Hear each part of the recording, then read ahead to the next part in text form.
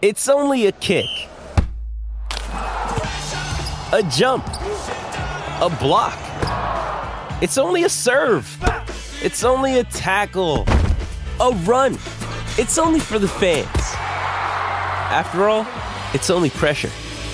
You got this. Adidas.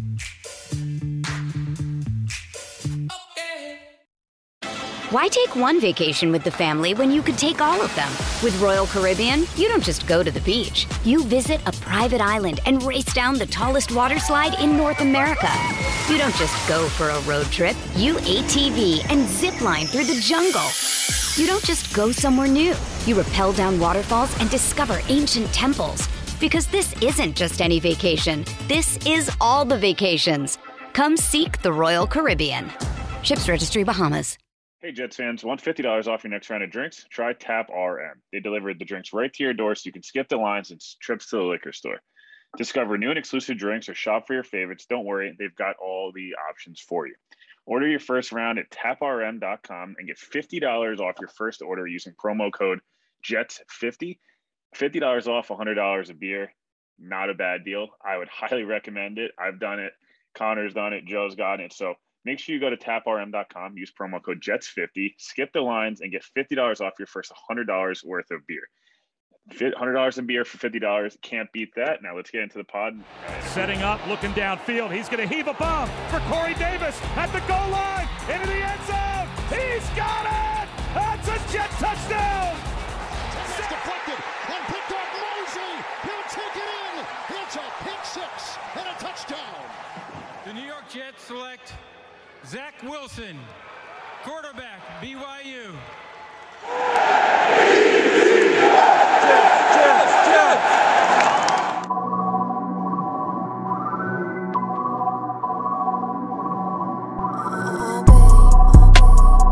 What's going on, everybody? Welcome back to the Turn the Jets podcast. I'm your host, Will Parkinson, at WillPaw11 on Twitter, Instagram, and TikTok.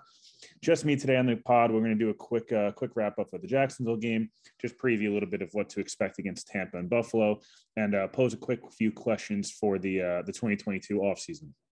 Jets obviously get a victory, move to 4-11 on the season. Zach Wilson gets his first victory over Trevor Lawrence. Now, obviously we'll get that matchup in years to come, and hopefully both teams and both quarterbacks will be in better situations than they were Sunday. Jets obviously incredibly shorthanded. I believe they got up to 26 guys on the COVID list, 20 active players, in addition to Robert Saleh obviously not being there. We got some pretty good Zach performance, in my opinion. Nothing, groundbreaking, but I thought took care of the football. I think it's the third game in a row without an interception. Only 2 interceptions in his last 6 games. Obviously, the 52-yard touchdown run was spectacular. Longest quarterback run in Jets history, and then obviously the most rushing yards in Jets history in a game as well. Only 102 through the air, not some prolific 300-400 yard performance. That said, can't really complain too much about the way he played, having 1 or 2 throws that I guess he'd probably take back. Was the whole shot early in the game. Denzel Mims looked like he might have run the wrong route. That said, obviously that throw, and then he had one play action one that he just missed Tyler Kroft pretty easily, but got better. It wasn't bouncing balls into the dirt. Hit a few really nice third downs, one to Keelan Cole, one to Braxton, actually 2 to Braxton Berrios, had the 4th down pump fake scramble, had a 4th down touchdown to Connor McDermott of all people. Point being, I thought it was a nice day for Zach. Michael Carter, 112 yards, gets his first 100 career, rushing game, up to 535, I believe, on the season through the ground, another 300 or 400 through the air. He is 9th among all, running backs in scrimmage yards. He's done a really nice job. The defense, fine. Not really much to kind of write home about. They played fine. They didn't get a lot of pressure on Trevor Lawrence. He had over 3 seconds to throw on average, today. Did have the 1 big sack, forced fumble from CJ Mosley. Mosley also had a nice day. He did drop an interception, but made a nice play on a 2-point conversion as well. Jason Pinnock at safety. Very highly graded Will Parks as well. Don't want to hit on too much of this Jags game. I just felt like, we saw some good stuff. The Jets ran for the most yards, I believe, in the NFL this year, 273 in a game. Obviously beat them up front. We're able to get a victory. The Jags mismanaging the clock down there. At the end of the game it was interesting. right after this, I want to get into a little bit of should the Jets have won, should they have lost, what should you root for, and then we'll preview a little Tampa game. Just don't want to hit on too much of this Jags game. And grand scheme of things, does it mean a lot? Not really. I thought you got some nice stuff from Zach, and that's kind of what this game was about. You like to see, you didn't want to win because Tevin Coleman had a 5,000-yard game, and some guy, you saw Jeff Smith do well. It was Braxton Berrios again. I know didn't mention him yet. Obviously, the 102-yard kick return. He's the special teams player of the week this week. The guy they need to extend. We'll hit on that a little more right after this. Want to get into a little bit of the kind of talking points around should the Jets have won on Sunday, should they have not? What was kind of the thinking there? I was understanding that both things were potential options. I thought if the Jets went down, Zach looked good and they lost. They get the higher pick. They actually kind of worked out for the Jets with Houston winning, demolishing the Chargers. The Jets were playing the Jags. They obviously would then slide behind them. The Jets could have moved up, the 2, and Detroit playing Seattle this week. You never know. The Jets could have, gotten all the way up to 1 and gotten Aiden Hutchinson or Kayvon Thibodeau kind of all but locked in. That didn't happen. The Jets won. I thought it was important in year 1 of this staff, year 2 or year 3 of Douglas, but year 1, obviously, of Saleh, Wilson, LaFleur, all these guys being there. I thought that was an impressive win for them, just to be kind of show these guys, late in the season, trying to compete, playing December football, what it's like to win a December football game, things of that nature. I think those all are important.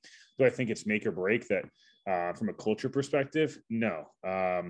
Do I think that it was the worst case either for them to win? I don't. There's a lot of good players in this draft. There's more than 2 good guys in this draft. There's more than 2 good edge rushers, although there is a gap there. But who's to say the Jets couldn't go out and trade for an edge rusher? Who's to say the Jets couldn't sign another edge rusher? Or, being fully healthy going into the year, they were considered a top 7, top 8 defensive line with Lawson, JFM, Quinnen, Bryce Huff, Foley, Rankins, all fully healthy. They haven't really gotten that ever, obviously, all year. And so we're kind of never really going to know what kind of unit that really is. Has the Jets D-line been disappointing? Sure. But again, they could add an edge in many different facets. The Jets are now set up with, as of today, 4-6, I believe 35 and 38. Sorry, at the end of the day, the Jets need to be able to get good players out of that. Would it be nice to get 1 or 2? Of course. Would it also be nice to build a culture here that guys are competing, they want to get used to winning, they hate losing so much that it really burns them inside 100%. And again, I'm not telling you to feel that you shouldn't have felt like, oh, damn, I wish the Jets lost, so they would have had one of those top 2 picks. It's hard to blame you. But at the same time, I also think you have to see the other side of it, that they have more than enough capital to be good, not only next year, but, going forward. They've built a sustainable model here of getting rid of contracts and all this dead cap, I believe 34, 35 million of, Tremaine Johnson, Le'Veon Bell, and all these different contracts fall off the books next year. They've got a ton of expiring deals or guys they can get out of, like a Shaq Lawson making about $10 million would be on the books for next year. That will be gone. Guys like, Greg Van Roten moving on. And, Why take one vacation with the family when you could take all of them? With Royal Caribbean, you don't just go to the beach. You visit a private island and race down the tallest water slide in North America. You don't just go for a road trip. You ATV and zip line through the jungle. You don't just go somewhere new. You rappel down waterfalls and discover ancient temples. Because this isn't just any vacation. This is all the vacations. Come seek the Royal Caribbean. Ships Registry, Bahamas. When you need mealtime inspiration, it's worth shopping Kroger, where you'll find over 30,000 mouth-watering choices that excite your inner foodie. And no matter what tasty choice you make, you'll enjoy our everyday low prices, plus extra ways to save, like digital coupons worth over $600 each week. You can also save up to $1 off per gallon at the pump with fuel points. More savings and more inspiring flavors make shopping Kroger worth it every time. Kroger, fresh for everyone. Fuel restrictions apply. Mother's Day is around the corner. Find the perfect gift for the mom in your life with a stunning piece of jewelry from Blue Nile. From timeless pearls to dazzling gemstones, Blue Nile has something she'll adore. Need it fast? Most items can ship overnight. Plus, enjoy guaranteed free shipping and returns. Don't miss our special Mother's Day deals. Save big on the season's most beautiful trends. For a limited time, get up to 50% off by going to BlueNile.com. That's BlueNile.com. Another day is here, and you're ready for it. What to wear? Check. Breakfast, lunch, and dinner? Check. Planning for what's next and how to save for it? That's where Bank of America can help. For your financial to-dos, Bank of America has experts ready to help get you closer to your goals. Get started at one of our local financial centers or 24/7 in our mobile banking app. Find a location near you at bankofamerica.com/talktous. What would you like the power to do? Mobile banking requires downloading the app and is only available for select devices. Message and data rates may apply. Bank of America N.A., member FDIC. There's a lot there that the Jets can they have a lot of opportunity to be good here going forward. And I think Zach Wilson looking pretty good. It wasn't some, historic game that the Jets, is going to tell you he's going to be an MVP someday. But at the same time, I also think you look at that game and you feel good about Zach Wilson. You feel good about, you feel good about his improvement, and you feel good about the fact that Michael Carter looks really, really damn good. Braxton Berrios is a guy the Jets need to bring back. Obviously, you don't overpay Braxton Berrios, but special teams ace guy, does nothing wrong on special teams, is always plus value. There in the receiver game, makes tough catches. He's got 50 targets this year, I believe, and 0 drops. Those are the types of things you want to see.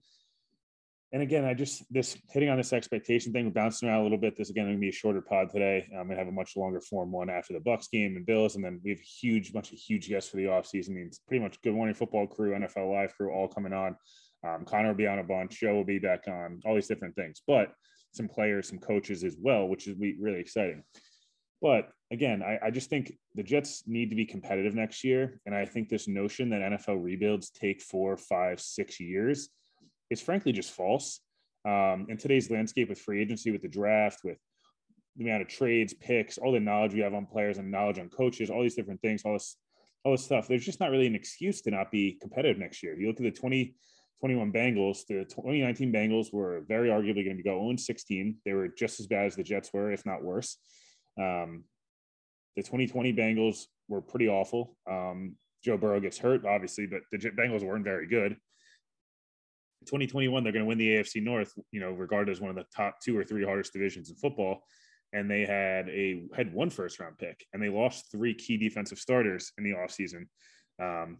They built through free agency with their defense, through the draft with their offense, and Burrow, Higgins, obviously Jamar Chase, Tyler Boyd, the list goes on. So to expect the Jets not to be competitive next year, I just think is false. I don't think the Jets' expectations are Super Bowl, or AFC title game. But to say the Jets' expectations are 5 or 6 wins, be patient again, is crazy. This year, 100% patience, all on the table, build long-term stability, clear bad contracts off your books, all those different things, 100%, needed to happen, did happen. You get your quarterback in here on a rookie deal, head coach married with him, in terms of, long-term future, all these different things, right?